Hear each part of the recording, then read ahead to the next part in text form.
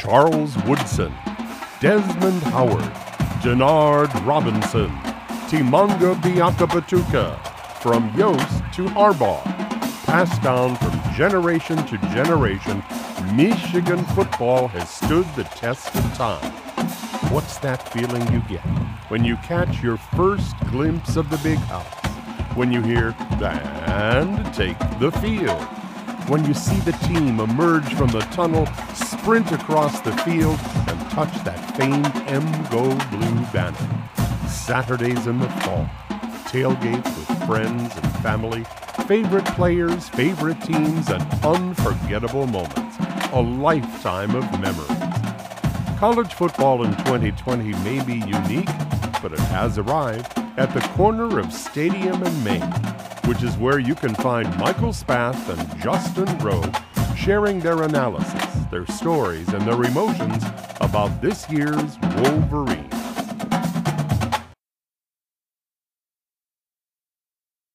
This is the Stadium and Main podcast, presented by Kapnick Insurance Group, Wolverine State Brewing Company, and Lewis Jewelers. Welcome to the Stadium and Main podcast. I am Justin Rowe, joined by Michael Spath, and it is December 30th here. What an end to 2020. This has been an absolutely wild year for so many reasons, whether it was Michigan athletics or not. But I think a lot of people, Mike, would be pretty happy to know that we are close to beginning a new year and turning a new leaf here. Well, yeah, and it's interesting because, this is certainly a conversation we can have in this show, but like, what is the promise for 2021? If you're a Michigan sports fan, if you're a Michigan football fan, if you're a Michigan basketball fan, Michigan hockey, softball, baseball, a lot of these sports, especially the spring sports and the winter sports that have not started their seasons yet, like swimming and diving and gymnastics and wrestling that traditionally do start in December, for them, they just want to play. They want to play safely and they want to see if they can get a season in.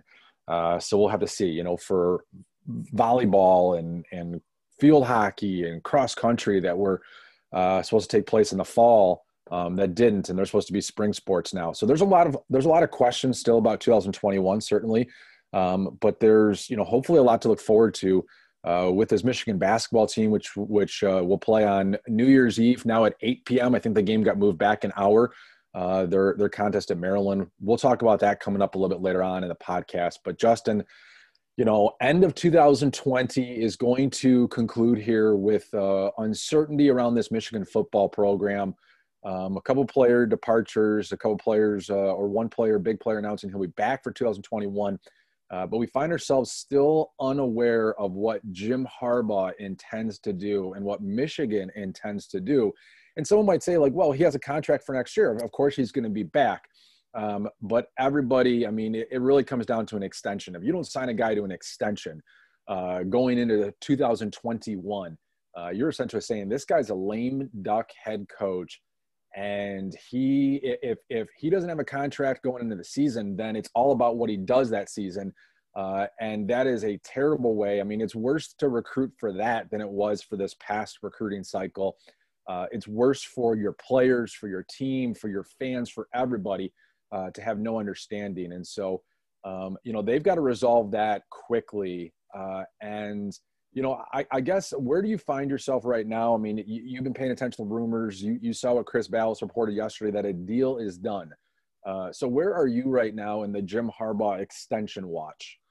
Well, first of all, going back to what you said a minute ago with spring sports and everything, it looks like the volleyball schedule did just come out yesterday. They're going to start here in late January. And so having a schedule come out and then you have just 3 weeks to prepare, whether it's on the athletic department side to put together an event or the teams to put together a scouting and all that stuff is just going to be crazy for all those sports that you did mention that are trying to get a season together. So hopefully they can get that full season and play for the sake of these student athletes that missed all of last season or missed their fall season. So I'm hoping that works out for them. But in terms of Jim Harbaugh, You know, it's one of those things. I was doing a little YouTube show with Mark Rogers yesterday, and he jumped on and he's like, "Wow, I saw this the Harbaugh thing. It's done. Deal is done, right?" And I'm like, "Man, I don't even know." He was all excited and he wanted me to talk about it, and I was just like, to me, the Chris Balas thing. I think Chris Balas is incredibly, you know, he knows what he's talking about. He's got great sources, but it's just another rumor, right? We've had rumors from everybody, it seems like, at this point. And so I find myself struggling again. You know, we talked about it last podcast where we're like, we can't possibly follow this hour by hour and day by day. So until something does come out of it from the university or from Jim Harbaugh's mouth, I don't know if I can believe it. And so to me, it just seems like, okay, well, you know, if the deal is done and it's in Jim's court, why is he not taking it, Mike? Is he looking for something else? What's he waiting on? Are there other details to the deal that he wants to be changed? Is he looking for more money? Is he not happy with the bonuses that they laid out for him? What do you think in terms of the contract and what the stipulations and all of it? And is there something more to this that we are not hearing? Well, if Chris Balas's report is correct, and I worked with Chris for, I think it was 14 years, and respect Chris, and Chris does a great job. And so, you know, if his report is correct, there's absolutely no reason not to announce that the contract has been extended. And I think there is a reason to announce or to be holding back. And, you know, through the years, I certainly cultivated a lot of relationships and a lot of friendships and a lot of sources. And this comes from the Harbaugh side.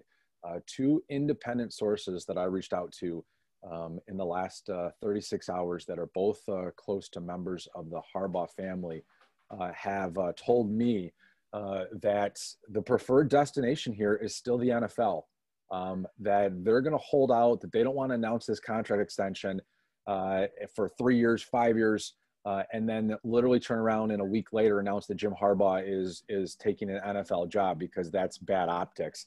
And they don't want to ultimately be the final memory of Jim Harbaugh, you know, lying to Michigan, lying to the Michigan fans, lying to his players.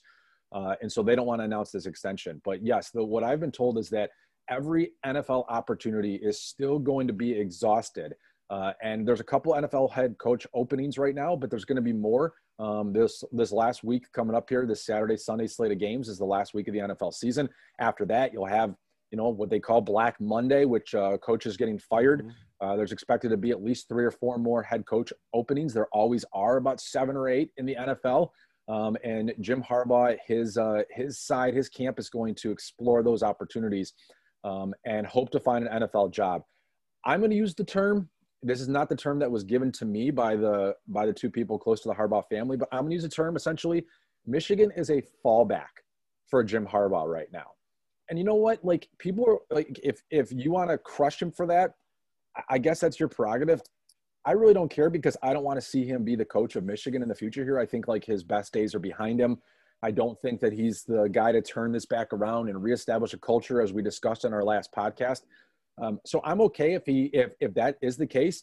I think it's bad for Michigan. I think it's weak for Ward Manuel that he's letting Jim put him in this position. But Justin, you and I talked about this a little bit. I mean, Jim Harbaugh has all the leverage, because if they fire him right now, they have to pay him $10.5 million, and then they're going to sign a coach, and they're not going to pay this guy pittance, right? They're not going to pay him $3.5-4 million even during a global pandemic.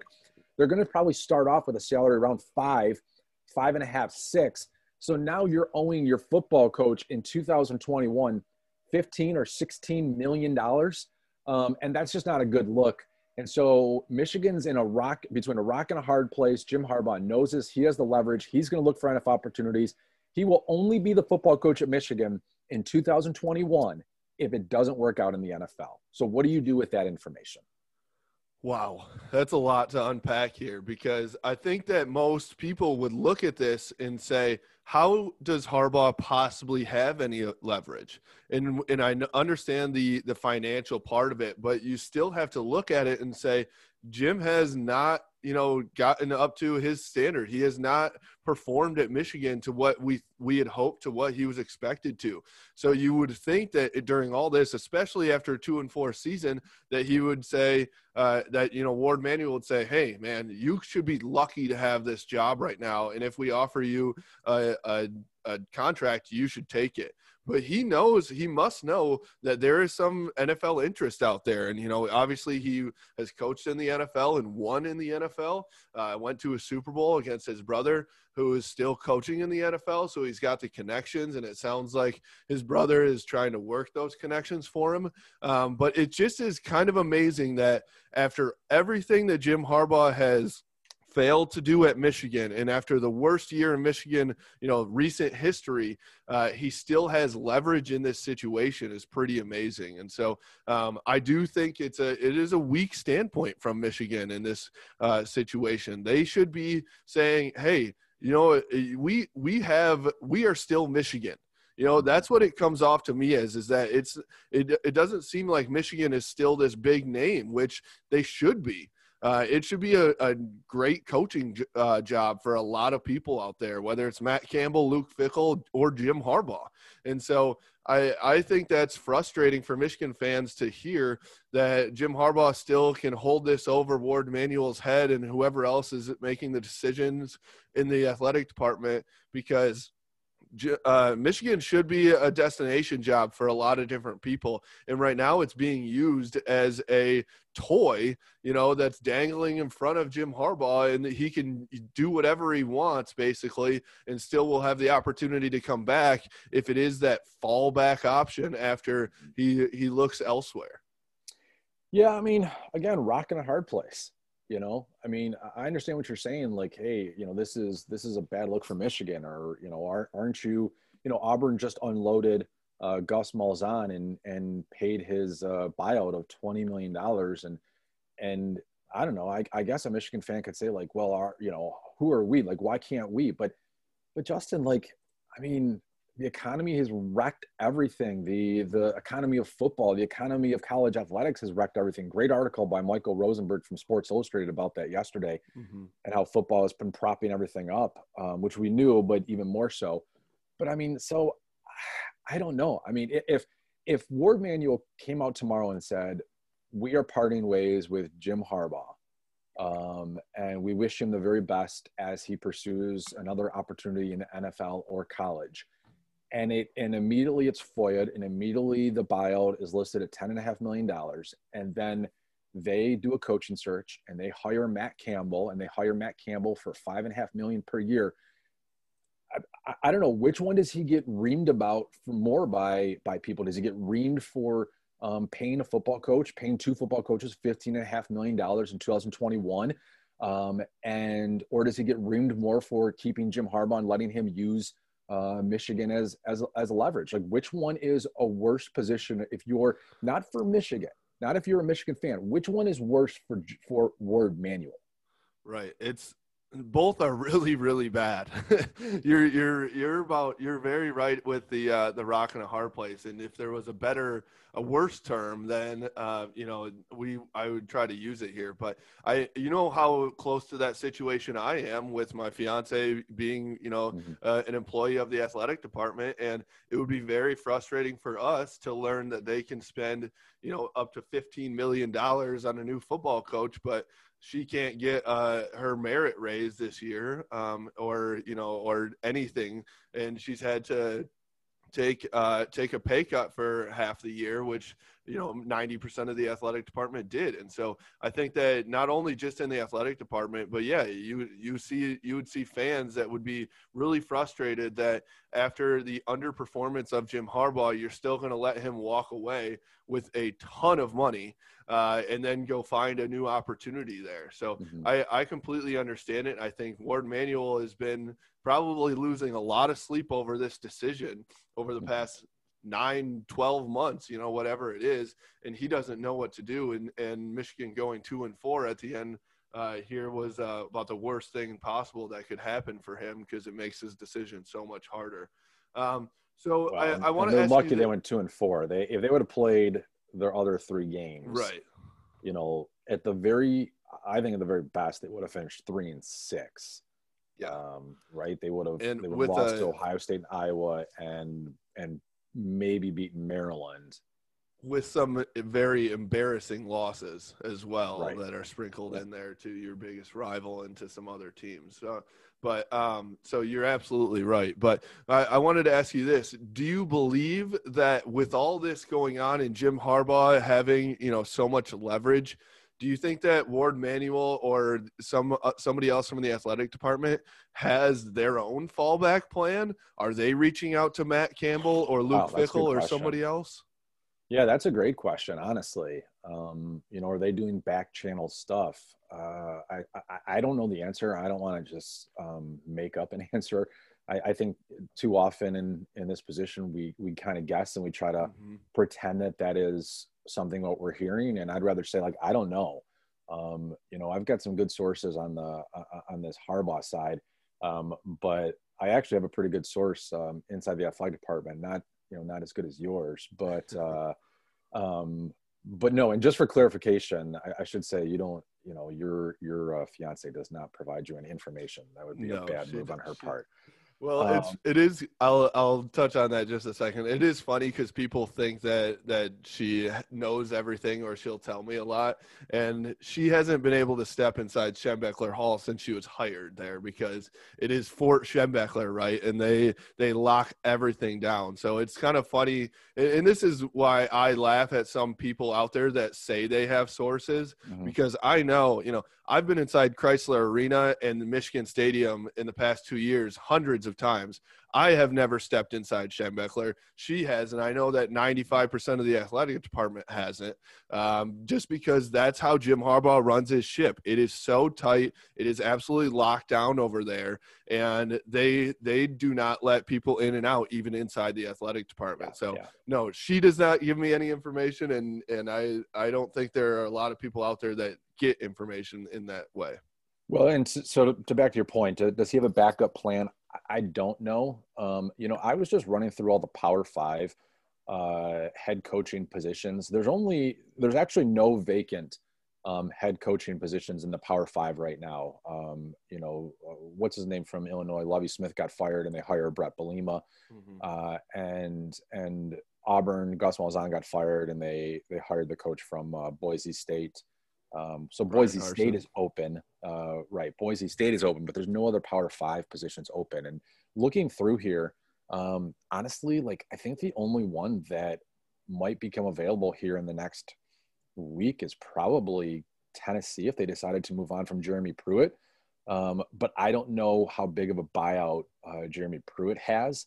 And again, like, that's going to be a factor in 2020, 2021. So is there a good chance that Matt Campbell is available in 10 days? I think there is a really good chance. And so if Jim Harbaugh were to leave and go coach in the NFL or take a job, I think Matt Campbell would still be the number one choice.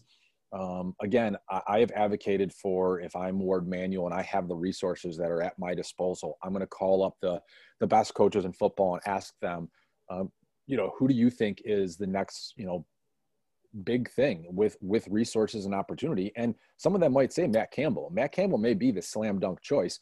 But if Belichick and Saban and Urban Meyer and Dabo Sweeney and, whoever else, Andy Reid and Pete Carroll, if they all said, like, well, you know what, as I've come across, and they start identifying young people that are either a coordinator right now in college or the NFL, or a assistant coach somewhere, and they're saying, you know what, this guy is, honestly, this is the guy I believe that is, you make him your coach, he's the next Lincoln Riley, he's the next Ryan Day, he's the next, enter Dabo Sweet, he's the next.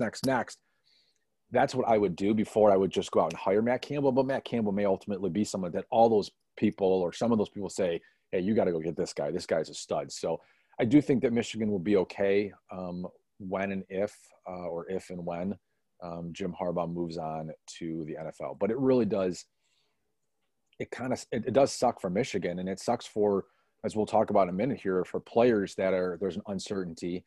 I saw that Penn State has picked up a couple of transfer portal players already.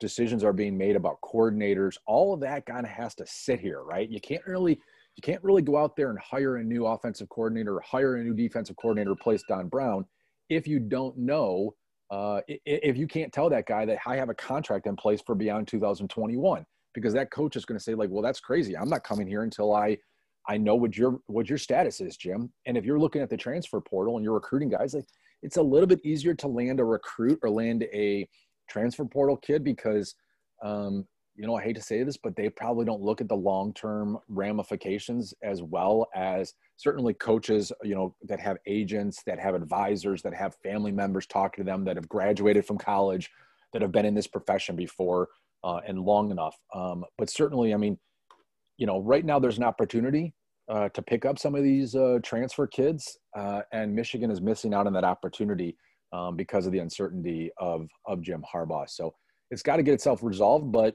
if you're on Harbaugh watch, I would kind of maybe sit on your hands because I don't think anything's going to come officially from it for another. Here we are on Wednesday. NFL Black Monday will be next Monday. So, we might be talking about a week to 10 days before there's an announcement one way or another. It's just crazy, Mike. I mean, we've sat here and waited, and I feel bad for our listeners because we are ending up talking about the same shit every single time we hop on here, but it's just being, put off more and more and more. And so it's really frustrating for us to sit here and have to talk about have the same conversation again and again, but this is where we're at with the situation. And so I think that's where Michigan fans are probably frustrated too out there. They're saying, hey, we've got some holes to fill in that transfer portal that we should be going after and looking at right now and landing some already, like Penn State has, and they're not because of the uncertainty. And same thing with the filling positions on the coaching staff. You're looking at Don Brown already possibly moving on to Arizona to join Jed Fish, and there's nothing on the defensive coordinator search for Michigan. So I think that's really frustrating. So if you could give a percentage chance that Jim Harbaugh is back versus he is not, where would you put that right now? I would honestly, I'd probably say 50-50. It just really comes down to, I've heard the San Diego Chargers job. I guess the Los Angeles Chargers, I'm going to be wrong with that for the rest of my life because I'm so used to saying San Diego. I think the Los Angeles Chargers job is very intriguing. And will that be something that there's an opportunity for? The Detroit Lions one, I don't know. I don't think that Southeast Michigan really wants to re-embrace Jim Harbaugh. Right. Michigan fans that live in the area are kind of sick of him. Michigan State fans that live in the area certainly don't want him to be the Lions head coach. I think Michigan State fans want him to be the coach at Michigan, and same with Ohio State fans. That's the pulse I've got, and they would like him to stay because he obviously has not, performed to the standard here. Right. So I think you're looking at that San Diego or that Los Angeles job if it if it becomes available as like the preferred destination. But I think it's 50-50 at this point, whether or not he will be the coach at Michigan.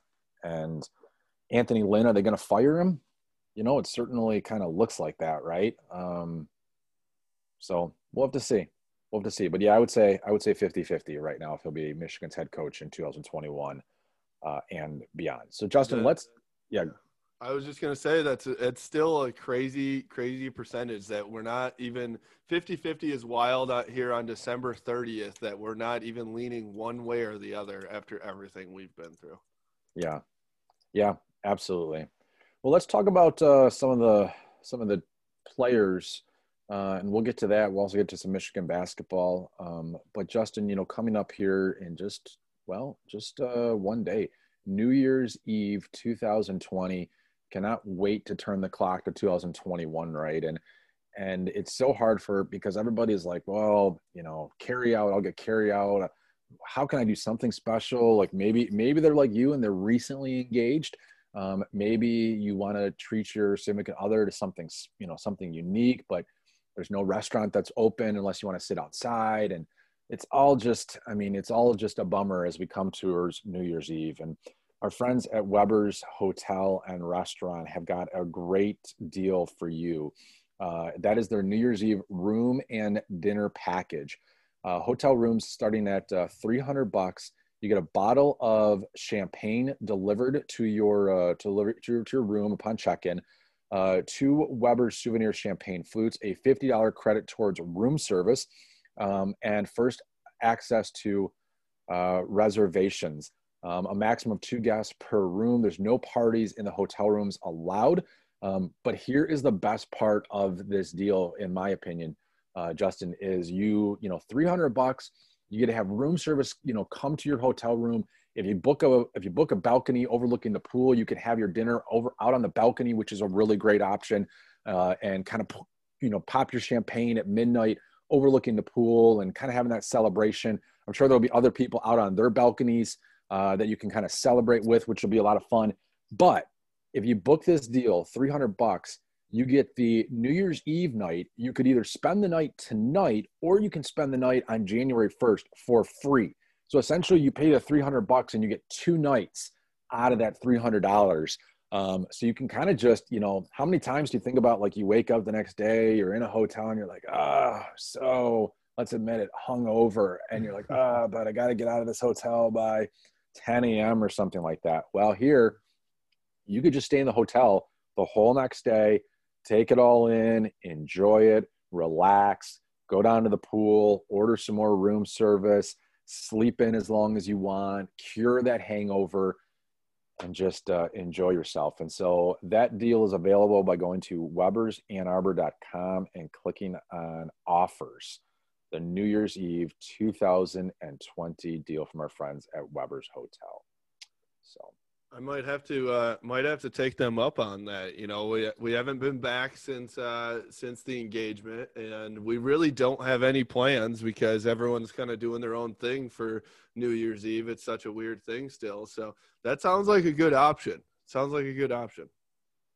Well, our friends, they do a great job. They've been coming up with deals. You can look at other offers that are available right now, too. I know that I take advantage of the weekday rate where you're $45. You can be in there from 7 a.m. to 7 p.m. and essentially work from a hotel room instead of having to work from home, which can get a little repetitive. So, All right, Justin, the good news for Michigan fans. Let's talk about something positive that came out yesterday. Aiden Hutchinson officially announced that he'll be back for his senior year. He came into the season, ranked at least top 3 among Michigan's players. Played the first couple of games, got hurt, missed the last few games. He is all in, probably a captain in 2021, regardless of who the coach is. He's yet to really take over and become a dominant threat at defensive end. Interesting that we had Dan Rumashek on last week. If you missed that podcast, I would highly encourage you to go back and listen to it because he talks about how Ohio State uses their defensive ends versus Michigan. With Don Brown gone and a new coordinator coming in, whether it's for a new coach or for Jim Harbaugh, if you're a coach coming in, you look at what you have and you've got to be excited that you have Aiden Hutchinson coming back. Oh my gosh. Yes. And this is especially with Don Brown being gone and with the uncertainty at the defensive coordinator position, and really with that entire defensive coaching staff.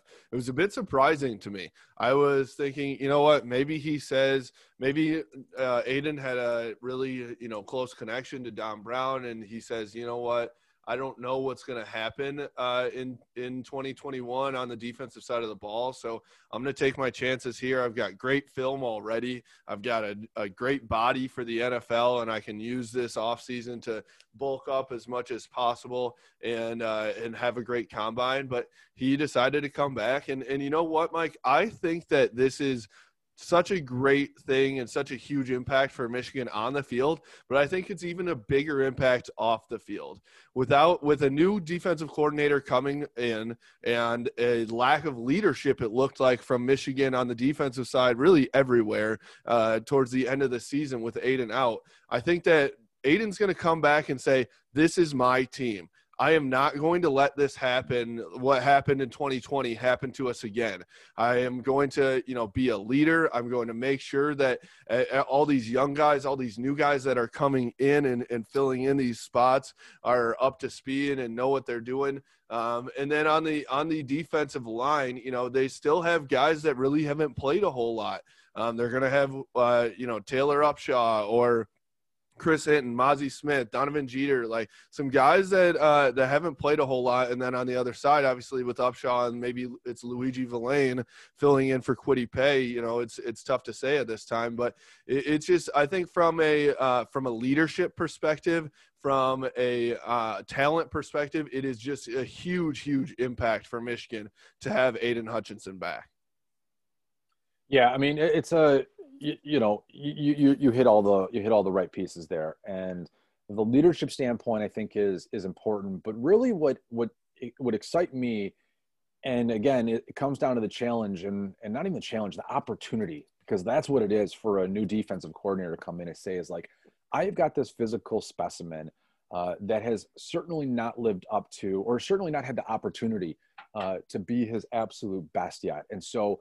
What am I going to do with this guy? When I look at him, when I look at his size, 6'5", 6'6", 275 pounds, with his fast twitch, with his acceleration, with his strength, with his understanding, his IQ is exceptional. Like, okay, I cannot treat this guy like Michigan treated Rashawn Gary in 2017 and 2018. I cannot make him a straight up, just strong side defensive end that has, as Ramashek explained to us, 2-gap responsibility on every play and can't just get after the passer. Like, I've got to turn this guy loose. I've got to let this guy in a 12, 13-game season be a double-digit sack performer. I've got to let this guy – I've got to make sure that he's out there causing so much chaos. And whoever the quarterback is, he is having to identify before every single play, where is Aiden Hutchinson? Like, this needs to be a Brandon Graham-like senior season. Okay. And Brandon Graham, established like the best senior season I've ever seen out of a defensive end at Michigan.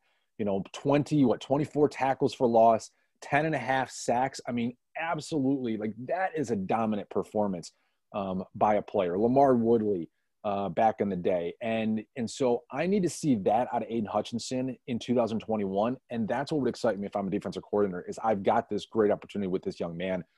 So that certainly is good news for Michigan. And it helps you with, if you are Chris Hinton, if you are Mozzie Smith, if you are Taylor Upshaw and, maybe Luigi Villain, all these young guys, like, you got to follow Hutchinson now. Like, you have got to, start to play at the level and perform and practice at the level that Aiden Hutchinson has during his entire career. Yeah, and how I see Aiden is he's a Chase Winovich type of guy, right? And they remind me of each other so much. And it's not only just the talent level, but the enthusiasm, the leading by example, the vocal leadership as well, which I feel like the Michigan has, I thought that back in the 2018 season, up until that trip to Columbus, Michigan finally had the identity of a chip on their shoulder, and they were going to come in and they're confident and they are, they're doing everything the right way. And I felt like Aiden Hutchinson had that same identity. And so with Kwity Paye and Aiden this past year, and even in 2019, I thought that they were starting to gain that back a little bit. And so I'm excited to see that from Aiden. I think that he still will have that. I'm hoping that he brings some of those guys that we've talked about and like you said, under his wing a little bit, and they are, getting to have that same mentality as him. And so I think that this is just a phenomenal piece to this defense, especially when you're talking about the next guy who we are going to mention, Cam McGrone, who has now entered the NFL and won't be back next year. So what are your thoughts on Cam McGrone after a not so stellar 2020 season, obviously injury riddled, but even when he was in, was definitely not the Cam McGrone of his sophomore season. And he's deciding to forego his senior season and head to the NFL. Yeah, disappointing season, disappointing career, if we're going to be honest. Cam McGrone kid with a lot of potential, certainly flashed it with some plays of significance in 2019. Not consistently enough in 2019. I know a lot of people wanted to make the Devin Bush comparison, but he never reached that level, and that's fair because he was starting for the first time in 2019, and what he showed was weakness in coverage, and a little bit of maybe reading the wrong hole. He got too easily blocked, and then this year that was really his biggest problem, was that maybe a little bit too eager to make plays in the backfield, and so he would attack, and there was a lot of cutback stuff like that. They used his aggressiveness against him. That's one of the things you always hear in football. They used his aggressiveness against him, and he got himself pulled out of the play with a pulling guard or something like that way too easy, and just did not have a good year. And I know that Pro Football Focus ranked him, I think, out of Michigan defensive players this year, he ranked 33rd. Now that's kind of absurd because there's not 32 guys that play a significant role ahead of him. But essentially you're saying that out of like the normal rotation of 15 to 18 guys, he graded among the worst players this year. So he's going to leave and he's going to go for the NFL, and he's going to have to get, he's going to have a great combine, which I think he will, because he is similar to Bush and some of these other guys. He's a great athlete. He's going to need a lot of coaching. I think teams are going to look at his film and not be very impressed with what he accomplished over the last year. But he has a lot of potential to be a good player in the NFL. But it's going to be a couple years down the road. He's not a guy that comes in and plays like Devin Bush did as a rookie and just takes off and is great right from the get-go. So, and as a Michigan fan, it's disappointing because he's another player that leaves the program before you ever really saw the best that he could be. And that happens at different places. It's not just a Michigan thing, but it certainly is a frustrating thing as a fan. You had all this. God, remember coming into the year and it was McGrone and Barrett and Josh Ross at the linebacker spot. And what an amazing trio that was going to be. Maybe on paper, one of the best trios that Michigan's ever had. And instead, it was probably one of the biggest disappointments that Michigan's had. Just really did not get, other than the first game with Mike Barrett, didn't get anything out of that position. Now you come back, you got Mike Barrett. Josh Ross should be back for another year, for a fifth year. But he's a player on the decline that trending in the wrong direction. Who is the guy who steps up? Who is the guy that, really takes off for Michigan and gives them that great middle linebacker play? So, yeah, I mean, it is what it is. Do you read anything into it? The fact that instead of coming back for his senior year, instead of coming back and proving himself and position himself to be a potentially high draft pick or higher draft pick, that he's taking off? Do you read anything into that? Well, I think that with all the frustrations that Michigan fans have had with Don Brown, and you and I have had them too, obviously, but I think that there were a lot of players that had really good relationships with Don Brown. And so I don't think it's too surprising that some of these guys will say, you know what, I knew exactly what I was going to get with Coach Brown, even if it wasn't, as good of a defense as Michigan fans would hope for. I think it's tough if you're leaning one way or the other, if you're already, up in the air, that might be the deciding factor for you, instead of having to learn an entire new defense, build a relationship with an entire new coaching staff on the defensive side of the ball, all those things. So I think it's not surprising there. What's surprising to me is that, Mike, you and I watched him, and I watched the film every game after, the day after, the couple days after. His film from 2020 when he was in there is bad. You said it, where he overcompensated and he didn't have gap integrity and everything there. He was not good in 2020. And so if you go back and look at the film, him and Josh Ross both were out of position on a lot of plays, and they weren't able to make the play. And that's why we saw Dax Hill making the tackle 15 yards down the field on a lot of run plays. And so That's where I'm a little perplexed as far as him. He's going to go off of just 1 year, his sophomore year, pretty much, of film, and then maybe a couple plays from his junior year. And it's just interesting. I would have expected him to say, you know what, I need a little bit more film to show these NFL scouts and GMs that I really am that star linebacker that they all thought I was after the 2019 season. And so I thought that, going into 2021, he can only improve his draft stock, in my opinion. He definitely couldn't have hurt it, because I thought that after the end of the 2020 season, it was pretty dang low. And so that's where I was just a little bit surprised at that. But you just never know what's going on with kids. And maybe he's hearing from scouts and his agent and everything else that, hey, you've got the tangibles, you've got the body, we can work with this. If you have a good combine, GMs are interested in you and they think they can work with you.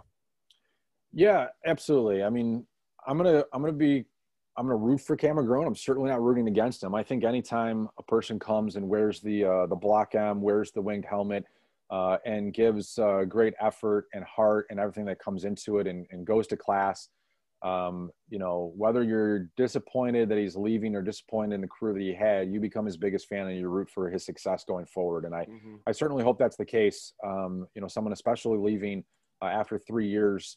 You don't know where he is in terms of, getting his degree. Hopefully that's something that he comes back and pursues further after his NFL dreams or during his NFL career. But I guess I'm a little surprised that he didn't at least wait to see who the new defensive coordinator is, because that guy comes in, and if it's someone who's got a reputation, has a proven track record of developing linebackers, maybe he says, like, dude, like, this guy can really make me something special and I'll be great next year for him. So I'm a little surprised by that. And I think, to me, that doesn't strike me as like a super great confidence in his head coach, that he is not willing to trust Jim Harbaugh to either hire the right guy, or he's not willing to trust Jim Harbaugh to kind of have the right culture in place and the right mechanisms in place to help him realize his best dreams in 2021. So if you're looking for anything that says like, that's not a great sign, that would be it to me, is that he didn't even wait to see who his coordinator was before getting out the door as fast as he possibly could. And not even announcing he was going to transfer somewhere else. So I'm just saying, like, I'm off for the NFL. See ya. I'm just I want out of this situation. Like, let me go. So the other one who announced yesterday, Justin, was Quinn Nordin. This was not a surprise. Quinn Nordin was a fifth-year senior. People say, like, well, but the extra eligibility, all these kids get an extra year of eligibility who participate in the fall and who participate in the spring. Here's what Michigan is not telling anybody publicly, and what a lot of schools are not telling anybody publicly, is they ain't giving these kids an extra year of eligibility. Michigan has been telling their athletes very quietly that there's not a sixth year of eligibility, or if you were a true senior, a fifth year of eligibility coming, because they can't pay for it and they can't handle the roster management that comes with it, the headaches that come with it. And so someone like Quinn Nordin, anybody else that was a fifth-year senior, Chris Evans, we already saw declare for the NFL draft after having 70 yards or something, minuscule and rushing overall this year. Why did he do that? Why didn't he come back for another year and get a bigger opportunity with a 12-game season? Because he didn't have a chance, because he didn't have an opportunity to come back for another year. Michigan is not, they just, again, like the financial impact and then the roster management, they can't, it's too hard to figure out. And so, Michigan is not unlike many schools. I mean, Wisconsin already kind of announced it. Barry Alvarez took a little bit of a blowback for it, but that's just the reality of the situation, Justin, is none of these guys, none of these athletes, I should say, are going to get this extra year of eligibility except for rare cases out there. Yeah, and this is another really, really tough situation for athletic directors and coaches out there, because they may want to give, all these athletes another year if they didn't get, the same experience, whether it's on the football field or the spring sports that were canceled last year, even some of the fall sports that were obviously canceled this year outside of football. So I don't think it's like we don't want to give our athletes another chance, but it's just financially and scholarship wise, it's really, really a tough situation. We talked about it there, just where most athletic departments are financially, and they're struggling. They really lost a lot over this past year.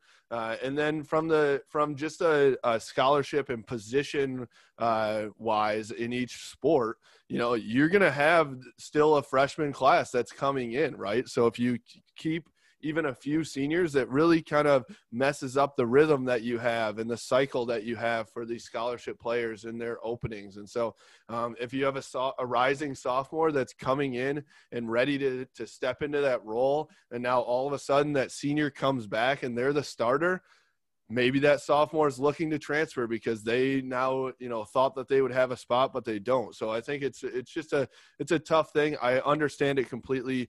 The frustration from the athlete side, where they would love to have one more time, in Michigan Stadium, coming out of the tunnel with fans there because they weren't able to get it.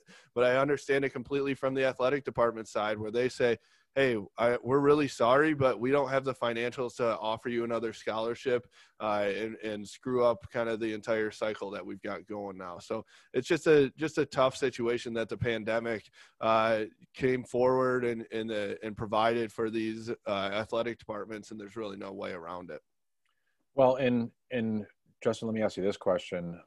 In terms of Quinn Nordine, what are you losing? I mean, you were going to lose him anyway. Right. But, this is a kid with a big leg that at times was really good and at times was really bad. And someone that, we saw in that Rutgers game earlier this year, yelling at his long snapper, yelling at his holder, yelling at his coach. I have a good friend who's a special teams coach, and he said that this special teams unit and this kicking position will be way better off when someone with the drama of Quinn Nordine moves on. And that might be a harsh statement for a kid, but I mean, when you're seeing it publicly play out during games, there's probably a lot more that goes on behind the scenes. And yeah, 2 for 5 he finished this year. He finished his career 72.4%. Someone might say that's good. It's not good. Not good when you're, a top kicker. NFL kickers are making it like 85%, better than that. College kickers, the best college kickers at Michigan are all in the mid to upper 80s. So someone kicking 72% is pretty low for where you rank. In fact, I can even look it up here a little bit. And what I'm thinking is, this was the kid that Jim Harbaugh had a sleepover for.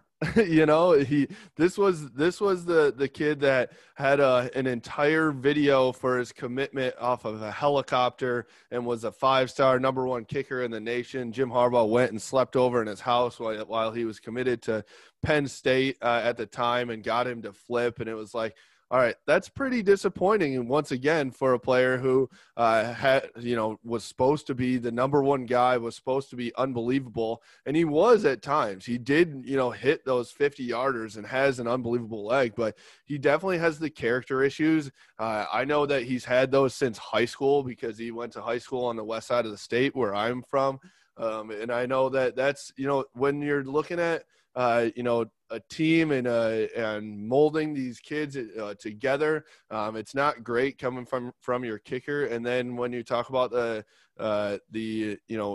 performance and he's not doing it and it's less than stellar, I think it's a formula for bad news. And so I don't want to just crap down and crap on these players for leaving, but there may be some situations where the team is saying, you know what, it might be better off that he's out of the locker room at this point.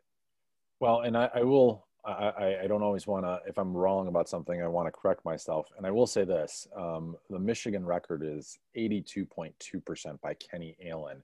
There's a couple people over 80%. Most of the top 10 kickers are around 80%. And Quinn Nordine ranks 10th among kickers that have taken at least 10 field goals in their careers at his 72.7% or 72.4%. So he ranks 10th. among kickers, and there's 19 kickers that have taken 10 field goals or more. So he essentially ranks about, halfway between among the kickers that have taken 10 field goals or more. Now they bring back Jake Moody, who honestly needs to improve too. I mean, he had a rough year. He went 1 for 4 this year and brought his average way down because he's making 71% of his field goals in his career. And so, he is a kid. He'll be a senior. He's got a lot of experience, but they need more consistency from him, and in order to make that special teams unit really special in 2021.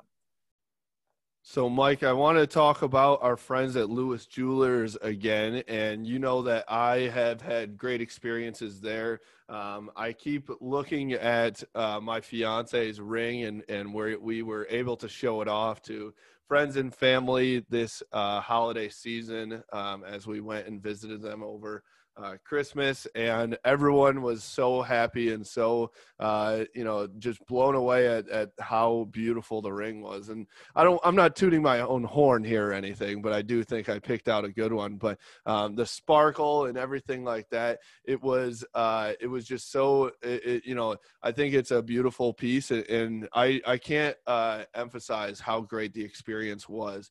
I've talked about it here a few different times, but they, from top to bottom, were able to help me out. I went in there with really no idea of what to get, and I actually did not get any guidance from Jacqueline on what she wanted in terms of a ring.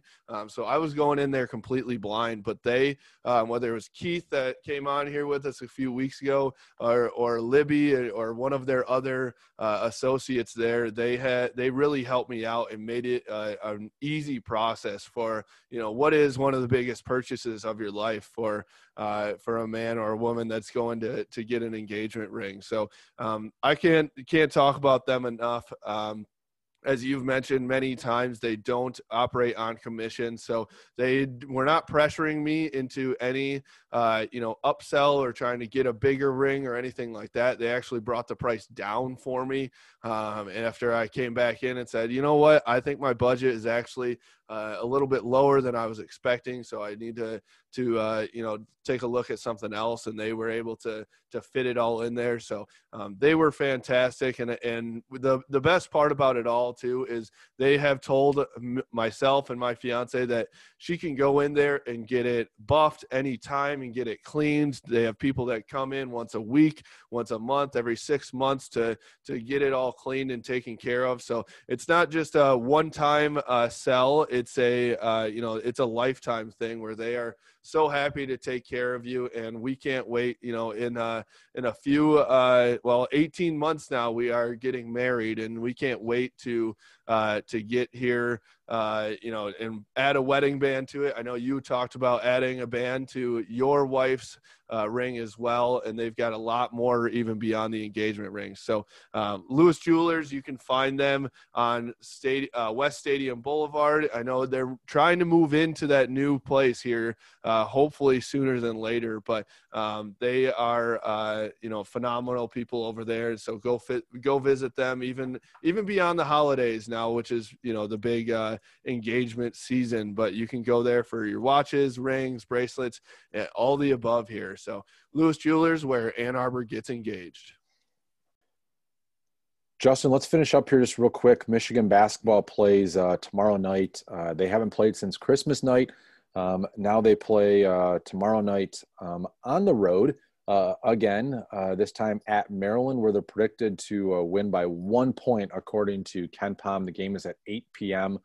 And this is a Maryland team that's 6-3 on the season, coming off a big win over Wisconsin just earlier this week. Lost to Purdue in a tight game, lost to Rutgers earlier in the year in a fairly big blowout. But when you look at this one, and again, it's kind of hard because Michigan has been off for so long, so you don't know how much rust there is. But when you look at it, how do you feel about this one? And really, let's start with this. Who is your player to watch for Michigan in this game tomorrow night? To me, and this is not a stretch or a bold statement by any means, but it's Hunter Dickinson. He has been the absolute X factor for Michigan. He has come on and been a stud in every form of the word. And so he actually came out and was talking to the media yesterday, and he was, he's I believe he's from that side of the country, and he was not offered, I believe, by Maryland. So he's got a little vengeance there. Terrence Williams has the same thing, because I know he's from right around College Park. So I think that there's a little bit of a revenge thing going on between those two guys. And so I'm excited to see what Hunter Dickinson can do there. But also in terms of, this will be the best post game that Hunter Dickinson will have to go against. Maryland has a couple really, really big guys. And although he's already gone against some big guys, but this will be his toughest test, I believe. And so we'll get to see now if Hunter Dickinson is just is he an average freshman, or is he the real deal where he can go up against the best there is and still put up the stat lines that he's been putting up? So what do you have for who do you have for your player to watch? I'm looking at Maryland's roster, and admittedly, I have only seen their game against Wisconsin. I haven't watched any of their other basketball this year, so I don't have a great feel for the Terrapins. But I'm a big Eli Brooks fan, and Eli to me is someone who he had a good game against Nebraska last week, and I just think like there's more to him than what he has shown. He scored in double digits 3 of his last 4 games, 4 games overall this year. I'm just waiting for him to kind of like take off a little bit. Mm-hmm. And so my X factor, my player to watch is going to be Eli Brooks, although I certainly think the triumvirate of Franz Wagner, Isaiah Livers, and Shondae Brown, with their athleticism and their ability to be interchangeable, is going to be a big part of this game to watch. But I'm excited because I didn't get a chance to watch Christmas day game live. I will get a chance to watch this Michigan-Maryland game. I'm sure my in-laws coming over are going to be super thrilled that I'll be watching college basketball on New Year's Eve while we're trying to celebrate. But hey, those are the breaks sometimes. So excited to watch it. And then Justin, I mean, we got college football. Suddenly, you know what? New Year's Day, we will have college football. We will have some national championship semifinals, and we got a special guest joining us on Saturday morning for our podcast, that former Michigan baseball player, huge personality, one of my friends. I didn't know one of your friends, but apparently one of your friends too. Very likable guy. You're going to enjoy this podcast on Saturday morning. But until then, you can follow us on Twitter, JustinRowe92, Michael Spath, ITH, Stadium Main Pod. And wherever you get your podcasts, you can listen to the Stadium and Main podcast. Appreciate our sponsors as always. Thanks particular to Lewis Jewelers and Weber's Ann Arbor. Wolverine State Brewing Company has a great menu right now. Kapnick Insurance Group and Frankenmuth Insurance. Thanks to all of them for their support of the Stadium and Main podcast. Thank you, and Happy New Year to all our listeners out there. We will see you later this week. This is the Stadium and Main podcast, presented by Kapnick Insurance Group, Wolverine State Brewing Company, and Lewis Jewelers.